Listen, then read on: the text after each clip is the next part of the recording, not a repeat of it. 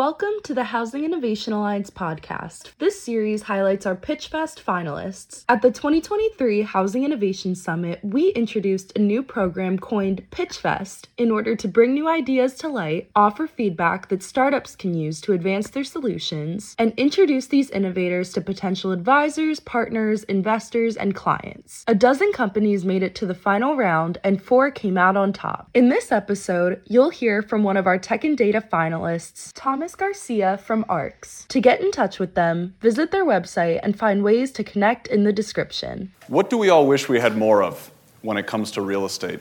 Capital. And what is capital? But time.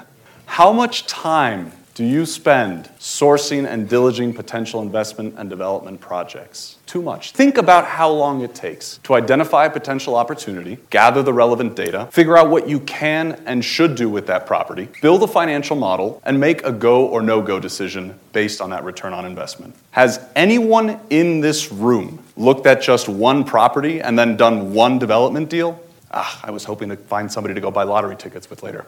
And that's about right? Because when we talk to developers, they tell us that about 90% of the time that they spend going through this exact process of sourcing and diligencing potential opportunities is time completely wasted. Something comes up. The property doesn't pencil, zoning doesn't allow for the development that they had planned. It's a waste of time. There are 54,000 residential developers across this country wasting their time looking for needles in a haystack. What does that waste add up to? An undersupply of 150,000 residential units a year. According to the National Association of Home Builders, every single year for the past decade, there are 150,000 units that should have been produced in the United States that are not produced due to market inefficiency. Here's another number. $400,000.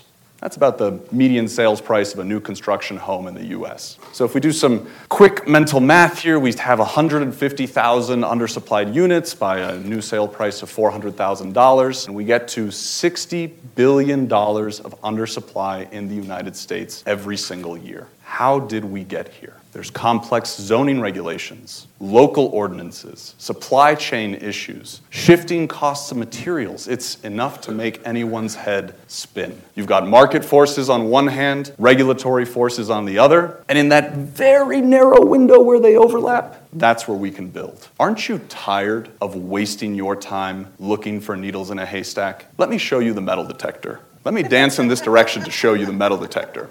I'm Tomas Garcia, co-founder and CEO of ARCS. ARCS is an AI-driven SaaS platform that helps our clients answer not just the question of what is the highest and best use of this property, but what is the highest and best use of my capital and my time across the entire real estate market, period. That's a pretty big question. We're not going to underwrite every single future scenario for every single property by hand because, well, that would take years. But what if it didn't? What if it took seconds? What if we wanted to quite literally search the future and identify every single property in Los Angeles that supports for sale single-family infill development projects with a minimum return of 15% that require no more than $1 million of cash and that could be completed in less than 20 months? There are the 2,708 properties that meet our exact underwriting criteria in seconds, not years. Let me tell you a quick story. I was introduced to a developer in LA who was struggling to find projects in this sideways market. After a quick intro to ARCS, I could tell by the look on his face. Some of you have it on right now. There was a thought bubble up here saying, there's no way this is possible. Well, he turned to me and he graciously said, all right, pull up this project that my team and I just finished underwriting. So I did. The look of surprise on his face was priceless. He carefully reviewed the project output before saying, not only does the configuration match exactly what my team and I have decided to build, but the expenses, schedule, projected sales, and ROI, they're all within 5% of how I underwrote my own project. 5%. Now, what had taken that developer and his team weeks to put together, we presented in front of his very own eyes in seconds. So imagine, you're a developer, you're sitting in your office, you're looking for deals in this sideways market. Now with a few clicks on ARCS, you can produce all of the information necessary to start making offers on the best residential development opportunities in seconds. ARCS is currently live in the select markets of Los Angeles and Seattle, supporting residential infill development, but we're just getting started. Soon, you'll be able to analyze every residential property in every major metro area for its infill development potential, its renovation potential, as well as its rental potential. Oh, and ADUs, particularly for those of us on the West Coast, those are coming soon. I'm proud to say that ARX is backed by leading industry executives and venture capital funds. It's still early days for us. We just closed our pre-seed round in December, and we're just getting started on building the future of real estate analytics. When we set out to build ARX, we saw a technology market saturated with point solutions. Here's a template Excel model. Fill it in. Here is an analysis on that project for that one property. By the way, it doesn't pencil. Can I have my $1,000 consulting fee? And here's 5 terabytes of raw data. You've got a data science team on your development team, right? That's part of every developer's standard kit, right? No. When we set out to build ARX, we set out to build the first end-to-end analytics as a service platform for the real estate industry, because data is useless if you can't understand it. I'm also proud to say, if we can get to the next slide, that the industry is recognizing the game-changing leap forward that ARX represents. That was 7 minutes? That was 7 minutes. Interesting. Well then, questions? What's the timeline to grow into additional markets? Absolutely. So the technology is extremely scalable. We've spent the last 2 years making sure that basically it's as simple as plug and play with data providers. So we work with a number of different data providers. They have data from all across the country, and it's literally just a question of capital. We flip a few switches on our ends. Our models are robust and set up to deploy. So let's say if I wanted to cover the United States tomorrow, it's a question of capital, and it really would be up and running within the next couple of months. So expanding to new markets, what we're doing right now is in a targeted fashion. We are working with sort of large-scale pilot customers to dictate where we're expanding to next. I think that last slide you had was market potential. What was that? So in terms of TAM or market potential, so this is just obviously this is just the U.S. real estate industry. I'm not going to tell you there's a $6 trillion TAM. We view ourselves as going after the real estate consulting industry, the traditional consulting industry. That is a $60 billion TAM in the United States. That gets segmented out in a variety of ways, but it comes out to about a $20 billion industry for the residential real estate consulting industry. So that's where we're starting.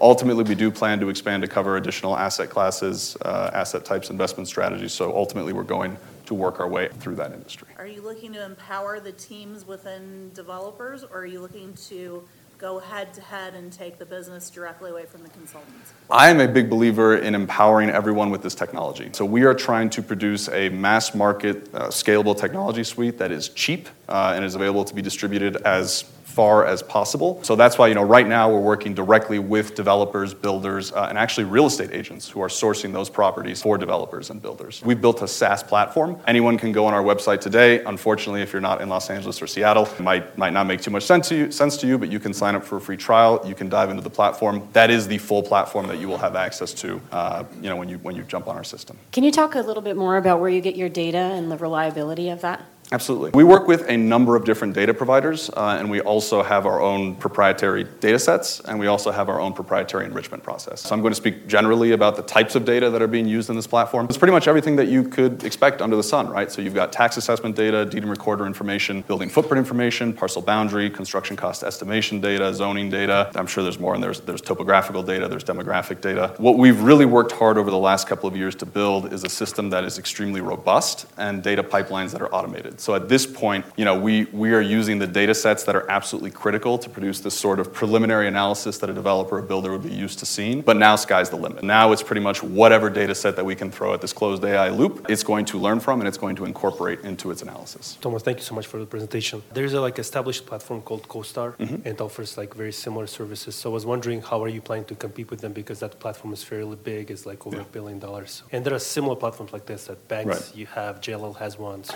Right. How does anyone plan to compete with CoStar without ending up in some hot water is beyond me. But so the way that I would address that is I would say, CoStar is very focused on providing raw data. So they are a very large source, a very good source of commercial real estate data. We are trying to move beyond just providing data to our end users, because what we've seen, we've talked to developers all along the size spectrum. So we've talked to the big guys and we've talked to the little guys. The big guys are wising up and they're starting to do some of this work in-house. I was actually very, very surprised to learn that a lot of the in-house work is still being done through brute force, through very, very large teams of folks who are basically underwriting areas by hand en masse. Some of the larger developers have actually, my joke, started to actually build out their data science teams and try to do this. My answer to that would be, would you rather, I know how expensive a data science team is because I have them on my staff. Would you rather hire your own individual data science team, or would you rather pay a very nominal fee in order to leverage our access to that? So we're trying to move beyond just the data that CoStar provides, and we're trying to move into the analytics business. In the future, maybe CoStar could actually be a potential partner, providing us with data that we would then analyze and spit back to their customers. How do you think about the future eventual world where everyone can do this in seconds? Because right now it's a competitive advantage, right?